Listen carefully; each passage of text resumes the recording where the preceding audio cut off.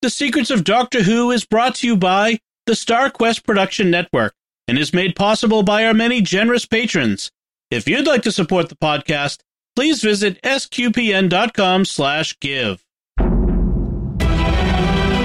You're listening to The Secrets of Doctor Who, where we discuss everything about the hit BBC series Doctor Who.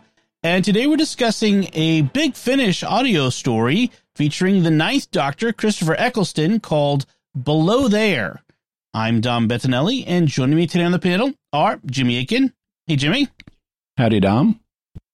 And Father Corey Stiga. Hey, Father Corey. Hello there.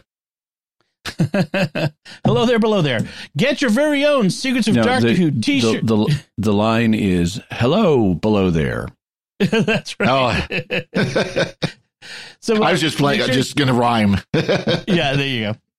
So, folks, be sure to get your very own Secrets of Doctor Who t-shirt or other merch by visiting sqpn.com/merch. You can see my Secrets of Star Trek one that I'm wearing if you're watching the video. We have a similar one for the Secrets of Doctor Who, and they're lots of fun. So you should check them out at sqpn.com/merch. And I want to tell you about another show on the StarQuest Network you are sure to enjoy called The Secrets of Movies and TV Shows. And that you can find wherever fine podcasts are found or at sqpn.com/secrets. And stick around to the end. We have more of your listener feedback that we'd like to share with you. So this time we are talking about, as I said, Below There. Jimmy, can you give us a recap of what happens in this episode? This week, the Ninth Doctor meets Vix. Just Vix. Vix Just Vix, otherwise known as Vix Leeson, works for a transport relay station in a remote sector of space. Her job is really boring, routine, and lonely, and not everything on the station even functions properly. She works for LeapCore, a soulless corporate transmat company that boasts of having a 100% safety record. But Vix is having psychic visions of a coming transmat disaster that will harm billions of travelers. And Vix has proof that the system isn't safe for humans because her co-worker, Tom Francis, was mentally crippled by a transmat accident. The Doctor tells Vix that she must act, that she must reveal what she knows about the system's safety. The mentally tortured Tom is trying to use the leap beam to get off the station, and the Doctor lets him do so and disperses his atoms to end his suffering. Afterwards, the Doctor and Vix establish a communications network among the other workers on other transport nodes, and to avert the forthcoming disaster, Vix reveals what she knows about the system's safety. The Doctor then leaves Vix in charge of organizing a workers' rebellion to shut down the LeapCore system until it can be proved safe for humans. The end. Okay. So I wanted to start by just mentioning that this is part of a series of a handful of, I think, 3 stories featuring the Ninth Doctor and Christopher Eccleston, who's back. Yeah. We mentioned that before. This is the second batch of 3. Yes. Yes.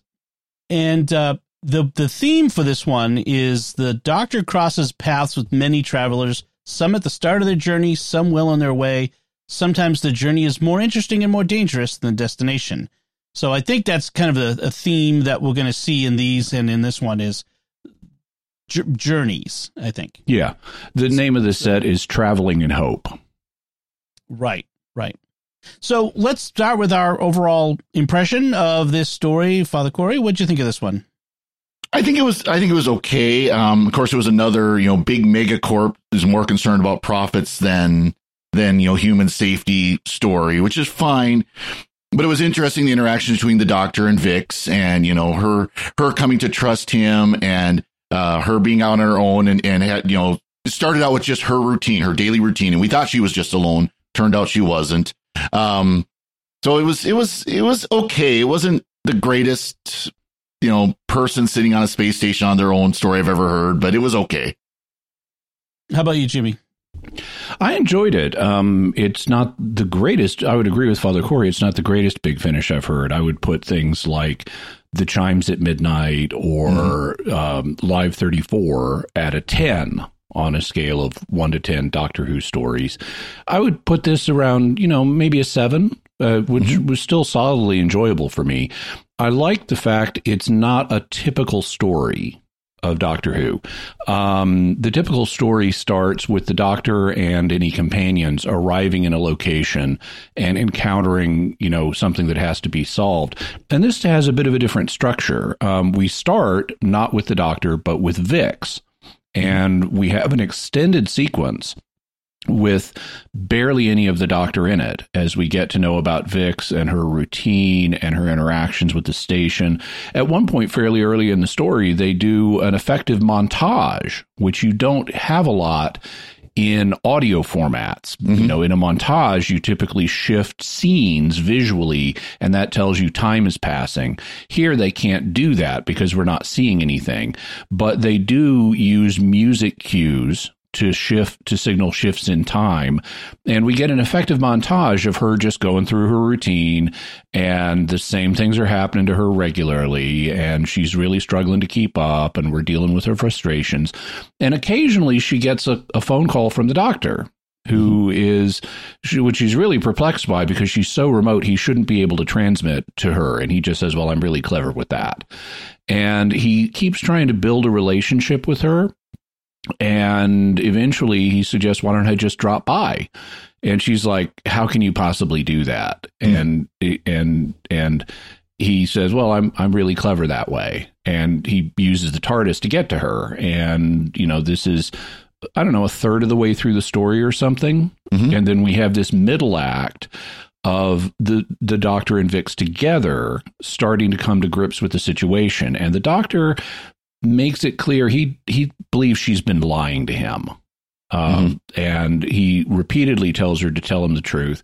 And when she finally does, we get the third act where we meet her coworker that she's been covering for because Tom has been mentally damaged. He was trying to use the Transmat system to get home to see his sick daughter before she died or might die. And he wasn't authorized to do that because of the way this culture works. Ordinary people can't afford interstellar transmat jumps. This is something for the rich. And he wasn't authorized to do this, but he was going to try to get back before his daughter's death. And he ended up repeatedly bouncing between different transmat stations in a way that even though it was only a moment for Vix, it could have been millions of years for Tom. So he saw and was trapped alone for a significant slice of eternity and came back mentally crippled. And so we learn about that. We learn about Vix has been taking psychic suppressants because she's been having these visions of a coming transmat disaster. And all of it comes together in the third act, and Tom is released from his suffering, which we'll need to talk about, and the Doctor enables Vix to lead a workers' rebellion to shut down the system until it can be made safe. But I thought it was an effective, entertaining episode. I'd give it a 7, maybe even an 8. I thought it was quite enjoyable.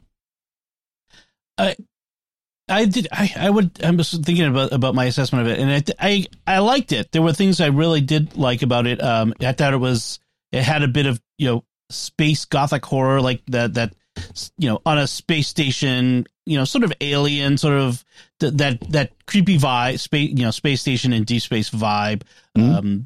There's something out there. It was that early, her psychic impressions was like something was stalking her. So that was effectively creepy. I did get also, speaking of vibes of, maybe because we just talked about it, Sleep No More, the episode with the thing that went put you to sleep. I forget the Orpheus. The eye boogers. Yeah. Right. The eye booger monsters. But it's Morpheus. Orpheus was the guy who went to hell and back. Morpheus is the god of sleep. Right. Just get those mixed up. But there was you start off with the first person video of the guy on the station. And so I had a little bit, and then the Doctor shows up later. And so there was a little bit of that feel to this one. But I thought it was very Eccleston. It was very nice Doctor. The personality came across. So both in the writing and obviously in the acting, I feel like Christopher Eccleston has jumped right back, nearly 2 decades later to the Ninth Doctor and just really hit the ground running. I mean, it's really great. I'd love to see him in live action as the Ninth. He also has a kind of angry young man, fight the machine vibe, which the way other doctors don't. I mean, third Doctor didn't have that, and the fourth Doctor didn't really have that. But Eccleston very much has this angry young man, fight the power vibe, and this story fit him. It was nice in that respect. Yep. So the title Below There is actually bestowed on it by the Doctor, in a sense, by he says, hello, Below There. And he's quoting from a Charles Dickens story. He doesn't come out and say that, but I looked it up. It's called The Signal Man. And 1866. Yeah. The Wikipedia summary is a railway signalman of the title tells the narrator of an apparition that's been haunting him. Each spectral appearance precedes a tragic event on the railway on which the signalman works. And so Vix is kind of like a signalman on a railway. He's performing a similar function on the Transmat network, just making sure things are going where they're supposed to be going and not really doing anything else, and stuck out in the middle of nowhere as really in the U.S. it would be out in the desert west or something. You know what I mean? That sort of thing. Whereas, in here it's deep space. Yeah, this is very clearly based on The Signalman by Charles Dickens, because you have the similar templates for the story. An employee who runs a transportation system is having visions of coming disasters. And that's exactly what we have here. And the Doctor uses the line at one point, hello, below there, which, and Vix says, what? And he says, it's from a ghost story, a really old one, which it would have been whenever Vix is living, because the story is from 1866. Right. And there's also a mention of this story in the episode of the first season of the revived Doctor Who, where Christopher Eccleston meets Charles Dickens. Right. And right at the beginning, he tells him, I'm a fan, and Charles Dickens doesn't know what that word means. And so he has to elaborate where it originally come from. Oh, I'm a fanatic for your work. He says, I particularly liked the story with the ghost. And Charles Dickens thinks he means A Christmas Carol, because that's his most famous ghost story. But the Doctor is like, no, the other one, meaning The Signalman. Yeah. Right. Wow, that's a deep cut back. I didn't remember that. Yeah. So I remember. Even established the Doctor knew this story in the Charles Dickens episode. This is clearly a callback to that. Speaking of callbacks, or Vix's last name is Leeson, Leeson, which is coincidentally or not, I can pretty much guarantee, the same last name as John Leeson, the longtime voice of K9. Yep. So her last name is very likely a call out to him. Nice. That's a nice little Easter egg there. I also like how, speaking of her name, I like how the Doctor, when they're in their phone call stage, is like, so what's your name? And she says, Vix, just Vix. And thereafter, the Doctor refers to her as Vix, just Vix. Yes, like James Bond. Yeah. And then, she's having these nightmares, these terror, and we're not quite sure in the beginning, like, is this actually happening to her? Is she remembering a thing? Is she seeing a thing in the future? And that's the big question throughout most of the story, as you mentioned, Jimmy. And they make it sound like it's at first that it's a problem with the comm system, that she's picking up something through the comm system that's because it's staticky and it kind of fades in and out like a bad radio signal does. And so they kind of play it off on that. And then when it's happening, the computer is silent. She's, calling the computer, and the computer doesn't respond. And so eventually it becomes clear that no, this is actually something that's within her head, that she's not hearing it from outside, but that's that psychic impulse that she's having. And the Doctor quickly picks up on the fact that she's terrified. And there's no explanation of why the Doctor starts calling her. What is it? Why is the Doctor contacting this remote station suddenly? Like this, because often it's the TARDIS takes him somewhere because the TARDIS knows he needs to be there. But there's no real explanation of why the Doctor is at all involved. Well, this could be the same thing. I mean, we don't, because we start with Vix, we don't see what happens before the story from the Doctor's perspective. So we don't know why he's in contact with her. Hypothetically, I mean, he could have detected something that led him to realize there's a problem here he needs to deal with. But that seems a little implausible because number one, he doesn't say that, and they could have dealt with that in a line of dialogue. But also, he doesn't know who he's dealing with. He doesn't know that this is a Leap Core system, or even that he doesn't appear to know that he's even talking to a transmat worker.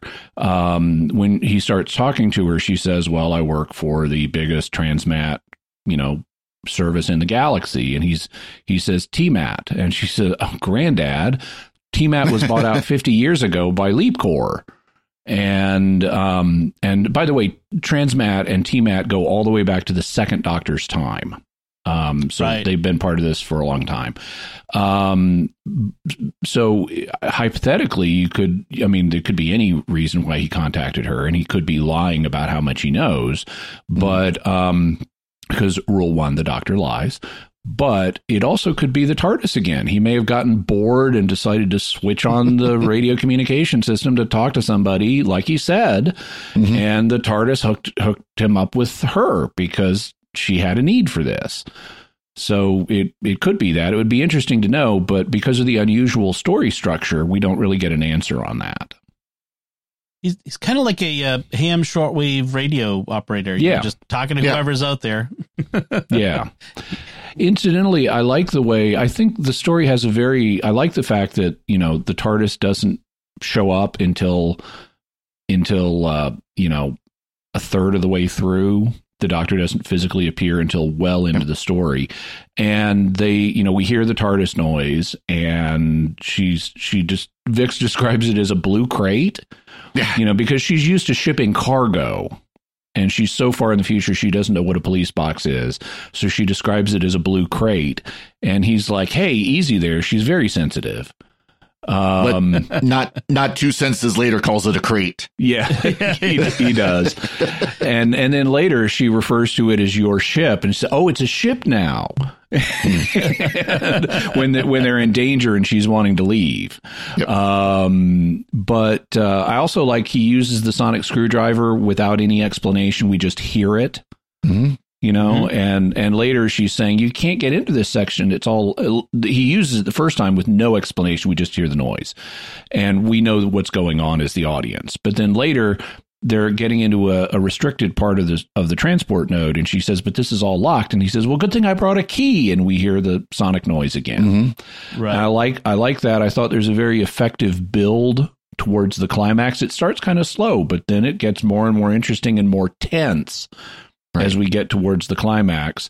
I like how the Doctor, when he's confronting her with the fact that she's lying, he says clearly, you're the only person here, but that makes no sense because this kind of job you'd need 2 people for. They should always have 2 people on a station like this. This is clearly not one person running a whole station every hour of every day indefinitely.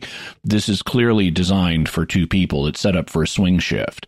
And she says, oh, how do you know that? And she's just made him a cup of tea.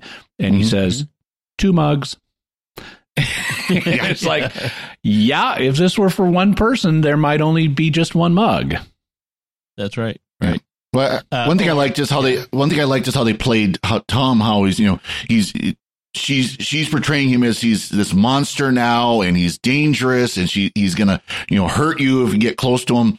And it turns out that no, he's not. His mind's been scrambled. He's seen way more than he should have because it turns out that he was bouncing between the nodes of this beam and he was awake for it. So he saw everything.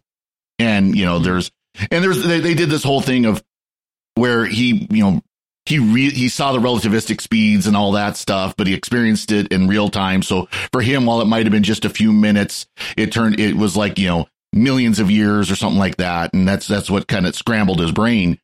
But I like the way they played that, though, because he's this monster. And you think of classic Who, where you've got the human being who gets taken over by an alien or something like that and becomes this horrible monster that needs to be killed. And instead, it turns out that he's trying to escape and he's trying to end his life, basically. Or at least he's trying to escape anyway. It's not clear that he's suicidal. Right. His what happened to him is it reminds me of Zoroastrian hell, or more properly, Zoroastrian purgatory, because Zoroastrians don't really have hell. But a while back, I read a Zoroastrian text called The Art of Iraf, which is about a dude named Artaviraf, and he's commissioned by Zoroastrian leaders to explore the afterlife and come back and report on it. So they give him this drug and do this ritual that makes him sort of die, and he spends a bunch of time exploring the Zoroastrian afterlife. And a lot of what he sees are punishments that people experience for different sins. And he also sees heaven, Zoroastrian heaven, but he also sees this hellish purgatorial environment.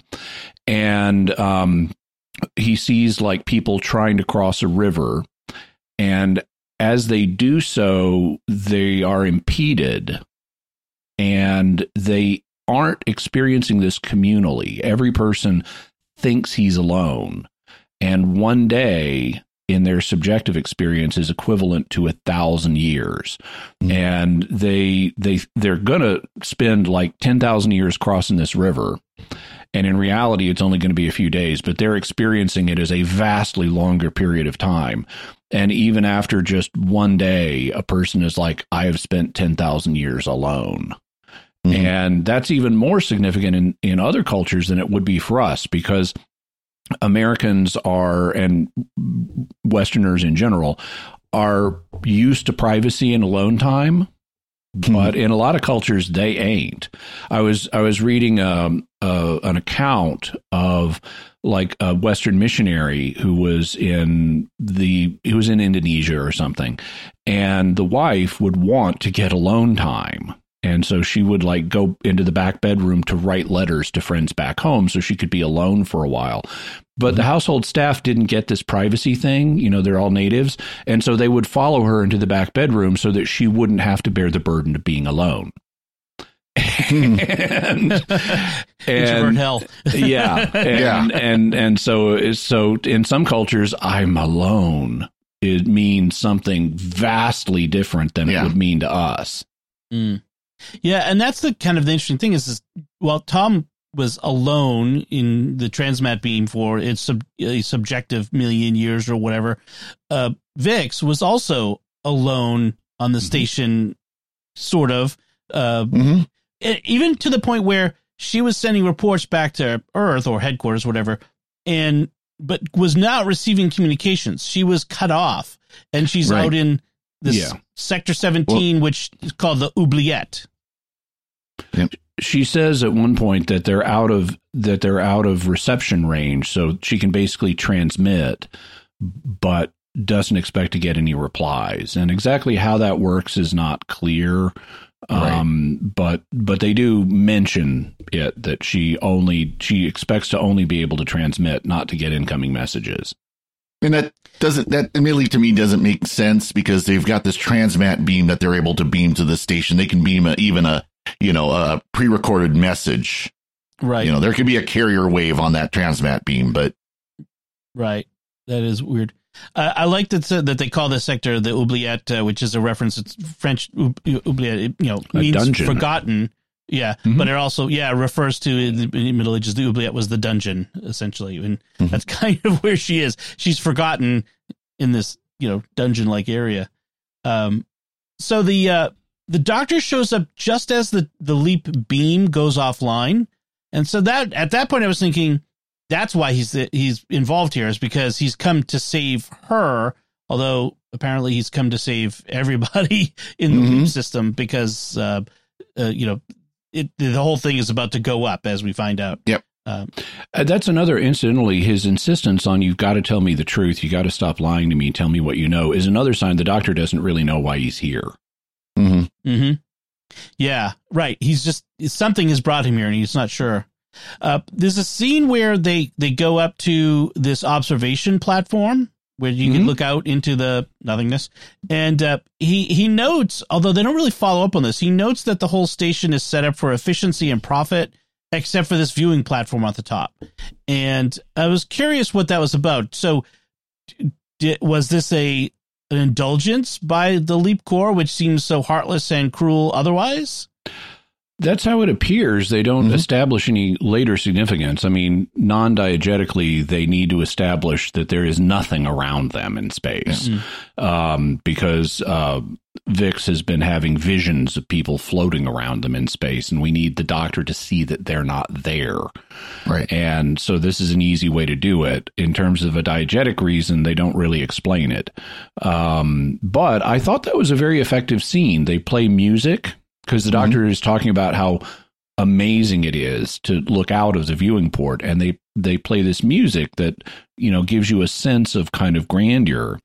And it was another data point that struck me that I noted of how the music in this one, the soundtrack, carries a bunch of the emotional weight, like in the montage of Vix's daily activities. You know, that's substantially helped along by the music. And so even though we don't normally think a lot about the music track in these, you know, Big Finish does compose new music for these. And in this episode in particular, the soundtrack with the music carries a bunch of the emotional weight. Yeah. Yep. And, that actually reminds me, like, I wanted to, you mentioned like the montage. I did like the sense of a rhythm of her day, like the cycles of, like, giving us a sense of time that she's on here and what she's doing, and that really it's hard to convey otherwise without without having her going through these routines. And so it kind of establishes the place much more so than just telling us that she's on a place by herself and that sort of thing. So I did like that they did that. All right, so let's get to the elephant in the room where the Doctor kills somebody. He kills somebody. This is murder. Tom is trying to leap off the station, and the Doctor lets him, and then adjusts the leap beam so that it will disperse Tom's atoms and end his suffering. And, okay, so that's euthanasia, but euthanasia is murder. So the Doctor just murdered somebody here. Yep. And, murder bad. This wasn't a self-defense killing. Yeah. Excuse the pun, but could this be called physician-assisted suicide? Right. And I use that pun because on that excuse, you're asking a lot. Yeah, I use that pun because or I use it as a pun because I that is, when people talk about physician-assisted suicide, they're talking about euthanasia.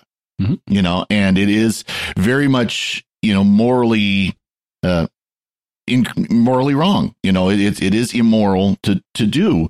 There's one thing to we can go into the whole issue of medical means to prolong life and things like that, but to just say no, we're going to cut off life is always, like, in this means or by withholding necessary treatments and so on, is always morally wrong. Yeah. Now, presumably, the Doctor knows that there's no fix. There's no way he can fix Tom's mind after what it's been through. So it will be a life of torture for Tom. And I would, because that'll at least take some of the edge off of the fact the Doctor just murdered this guy. But it's still a murder. And I suspect that the authors don't want us to view it that negatively, but that's what it is. And it was a choice to have the Doctor kill this guy. I think they were intending to show the dark side of the Doctor here a little bit, that he's willing to do this. I don't think they want us to view it as full-blown murder, but I think they did want to show us the Doctor is willing to kill in a situation like this. Because they had a choice. They could have had Tom is crazy and he's trying to leap off the station, and he adjusts the beam in a way that's clearly not going to connect with anywhere. And Vix says, wait, stop. And the Doctor just says, let it happen. It's the only thing that'll end his suffering. Yep. And then it wouldn't have been deliberate killing on the Doctor's part. But the way they chose to write it, it was deliberate killing. Well, and I think too, the whole issue of what's going on with this leap beam is Vix is seeing these premonitions that there's going to be a crash, that the whole system's going to crash and people who are traveling in are going to die. And so this is a way that the writers could show, here's what would happen if that crash happened. If this system went down, all these people would end up like him, or they would die, being like scattered into space. Yeah, I think end up like him is maybe what they were going for. I wasn't clear on, so would they all die, or would they just all end up like Tom? I think it would be a combination of both, depending on where they were in the system and all that. So, and the doctor has to spend time getting her to face this reality, because she, for one thing, she won't admit that Tom did anything wrong, right? That it's the system. Like, Tom didn't make a mistake in his operating the leap beam. It was the system is broken. The leap system that claims to be 100% safe and effective, and she doesn't want to be the one to blow the whistle on this thing, because she'll lose her job and lose her, whatever. She's afraid. There's also a side plot which we haven't mentioned, which is the reason that that Tom was. Well, we did mention the reason he was using the leap beam in an unauthorized way was to get back and visit his daughter. Mm-hmm. But there's a side plot about why Vix doesn't want to reveal what's happened to Tom yet, because he's like 6 weeks away from the end of his term. And if at the end of his term, his family he'll get a payout, which will go to his family. And so they'll be financially taken care of, but only if he completes his term. And since he's still alive and the ship's automated system is registering the two people it expects to see Vix and Tom, it will recognize him as having finished his term in 6 weeks' time. And then she can come forward about all this and make sure the money gets to Tom's family. And she just has to cover for him for another 6 weeks by doing his job as well as hers. And so she's trying to do this to help Tom's family. But the doctor is trying to get her to face, your visions are getting more intense. You're taking that psychic suppressant blue phosphor stuff. How often every day now? And she's like, every hour. And so that suggests that the system-wide crash is coming very soon. You can't afford to wait 6 weeks, even though you want to help Tom.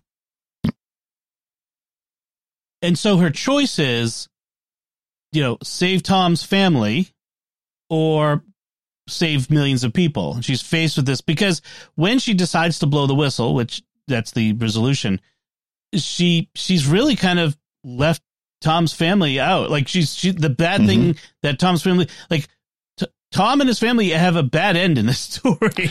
Yeah. What would they don't? Well, okay. So for a while, it looks like they're going to do something else.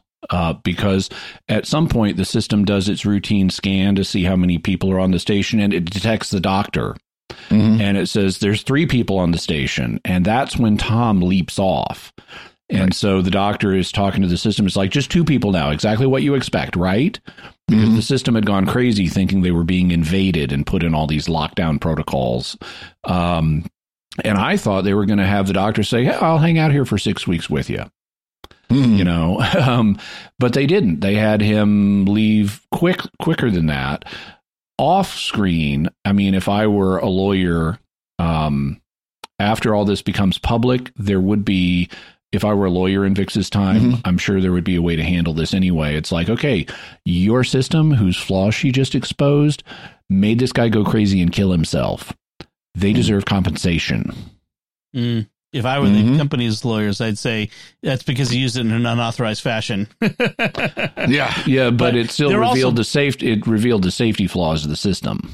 Right. Yeah, that sounds like one of those late night commercials for a lawyer. Have you or a loved one worked on the beam platform and went crazy because of being bounced through the beam? You might be eligible for compensation. You better call Saul in the 30th century. Yeah.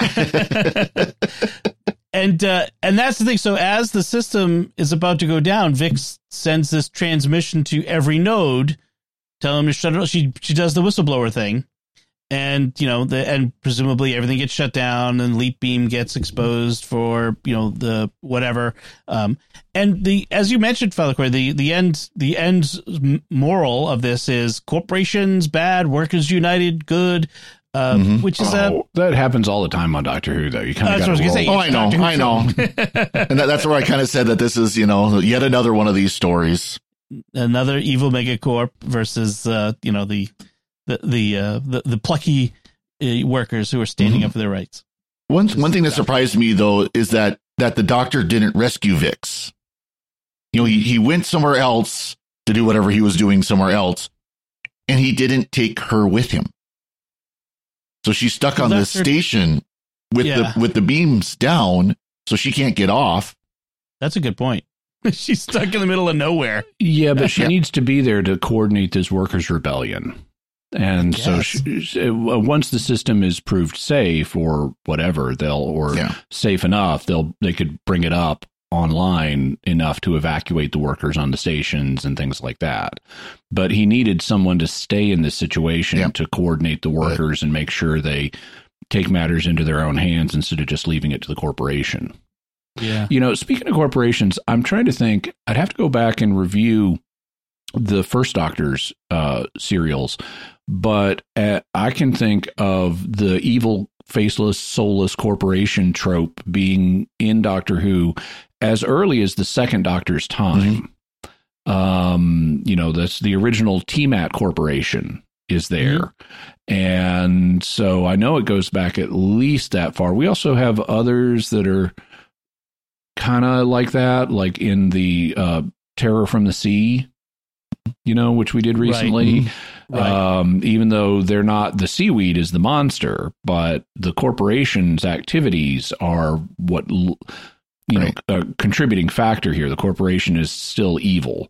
And I wonder if it goes all the way back to the first Doctor, but I'd have to check. It's not, since we had so many historicals there, that took up a bunch of the time, and we didn't have as many corporate-centered episodes. One that kind of is like that is the War Machines, where you have, which we haven't done yet, where you have you have people building these these basically war drones, robots to fight wars, and an AI kind of gets out of hand. So we've got an early, Terminator. I was trying to think of the name of the corporation from that, Starlink or whatever it is. Oh, Skynet. Starlink. Yeah, completely the same. Dr. Freud, let me help you up. And there was especially in Classic Who, there was always that slightly crossover with scientists out of control. Science out of control, often with big business overtones on that, but so they often had those kind of mixing together. Yeah, at least early on, the scientist one was more prevalent than the corporation one. So, anything else you want to say about this episode, Father Corey? Nothing here. How about you, Jimmy? Nope. All right, so let's move on to our listener feedback, and our feedback comes from our recent episode, Stones of Blood, which was a Fourth Doctor story, and Mark Gillies wrote in on our YouTube channel. Admittedly, I haven't seen this episode in years, but this was one of the ones that made me love Doctor Who. The local channel started airing Doctor Who with the Key to Time series. This was the series that hooked me. I loved the humor, and the horror worked great for an 11-year-old. I had no trouble with the Stones being the villain. Maybe this is a case of adults looking at a villain from our perspective and not a child's, or maybe I was just scared easily. As you discussed the episode, I had amazing nostalgia for these episodes and remembered watching them for the first time late Saturday nights in the early 80s. Everyone has their Doctor, and mine was Tom Baker. Thanks for the podcast, guys, and keep up the good work.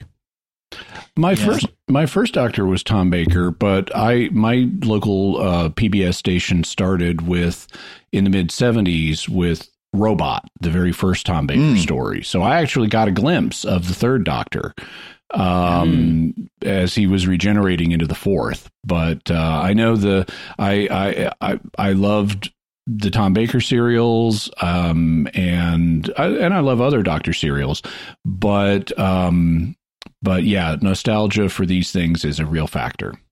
Yeah. I want to say Tom Baker was probably my first, only by just the number chance, the chance that, because Tom Baker had the most serials of any of the classic Doctors individually. So, the odds are pretty good that he was, I don't remember, like what the first story was I saw or anything like that. But obviously I remember watching him as a kid. I don't know the history or for sure, but I'm on a bet that for a lot of American Doctor Who fans, that for American Doctor Who being shown in America on TV, it was Tom Baker that was the start of it. It was. That was really when the BBC started selling Doctor Who to America. It was with the Tom Baker era. Interesting. They tried to sell it in America right from the beginning. Yeah. Right from the start. But it took off better in more of the British Commonwealth countries than it did here. Right. And then you get 7 seasons of Tom Baker. It's no wonder for so many people, Tom Baker was the Doctor. Just that there was for so many Americans anyway. So yep. Thank you, Mark, for your feedback. Greatly appreciate it. So that's it for us this time. We'd like to take a moment to thank our patrons who make it possible for us to create the Secrets of Doctor Who, including Gabe S., James S., Joel L., Pascal H., and Marguerite K. Their generous donations at sqpn.com/give make it possible for us to continue the Secrets of Doctor Who and all the shows at StarQuest. And you can join them by visiting sqpn.com/give. And we'd also like to thank Simon Yannick, who edited this episode. So that's it from us. We'd love to know what you thought of below there, this Ninth Doctor Big Finish story. You can let us know by commenting on the show at sqpn.com or the Secrets of Doctor Who Facebook page, or send us an email to drwho@sqpn.com, or visit the StarQuest Discord community at sqpn.com/discord. And you can watch the Secrets of Doctor Who on our YouTube channel at youtube.com/StarQuestMedia. We'll be back next time when we'll be discussing the third Doctor story, Carnival of Monsters. Ooh, cool. Nice. Trapped in a miniscope. And Droshigs. Yeah. Until then, Father Corey Stiga, thank you for joining me and sharing the Secrets of Doctor Who. Thank you, Dom. And Jimmy Aiken, thank you as well. Thanks, Dom. And once again, I'm Dom Bettinelli. Thank you for listening to the Secrets of Doctor Who on StarQuest. And remember, I spy with my little eye something that begins with S.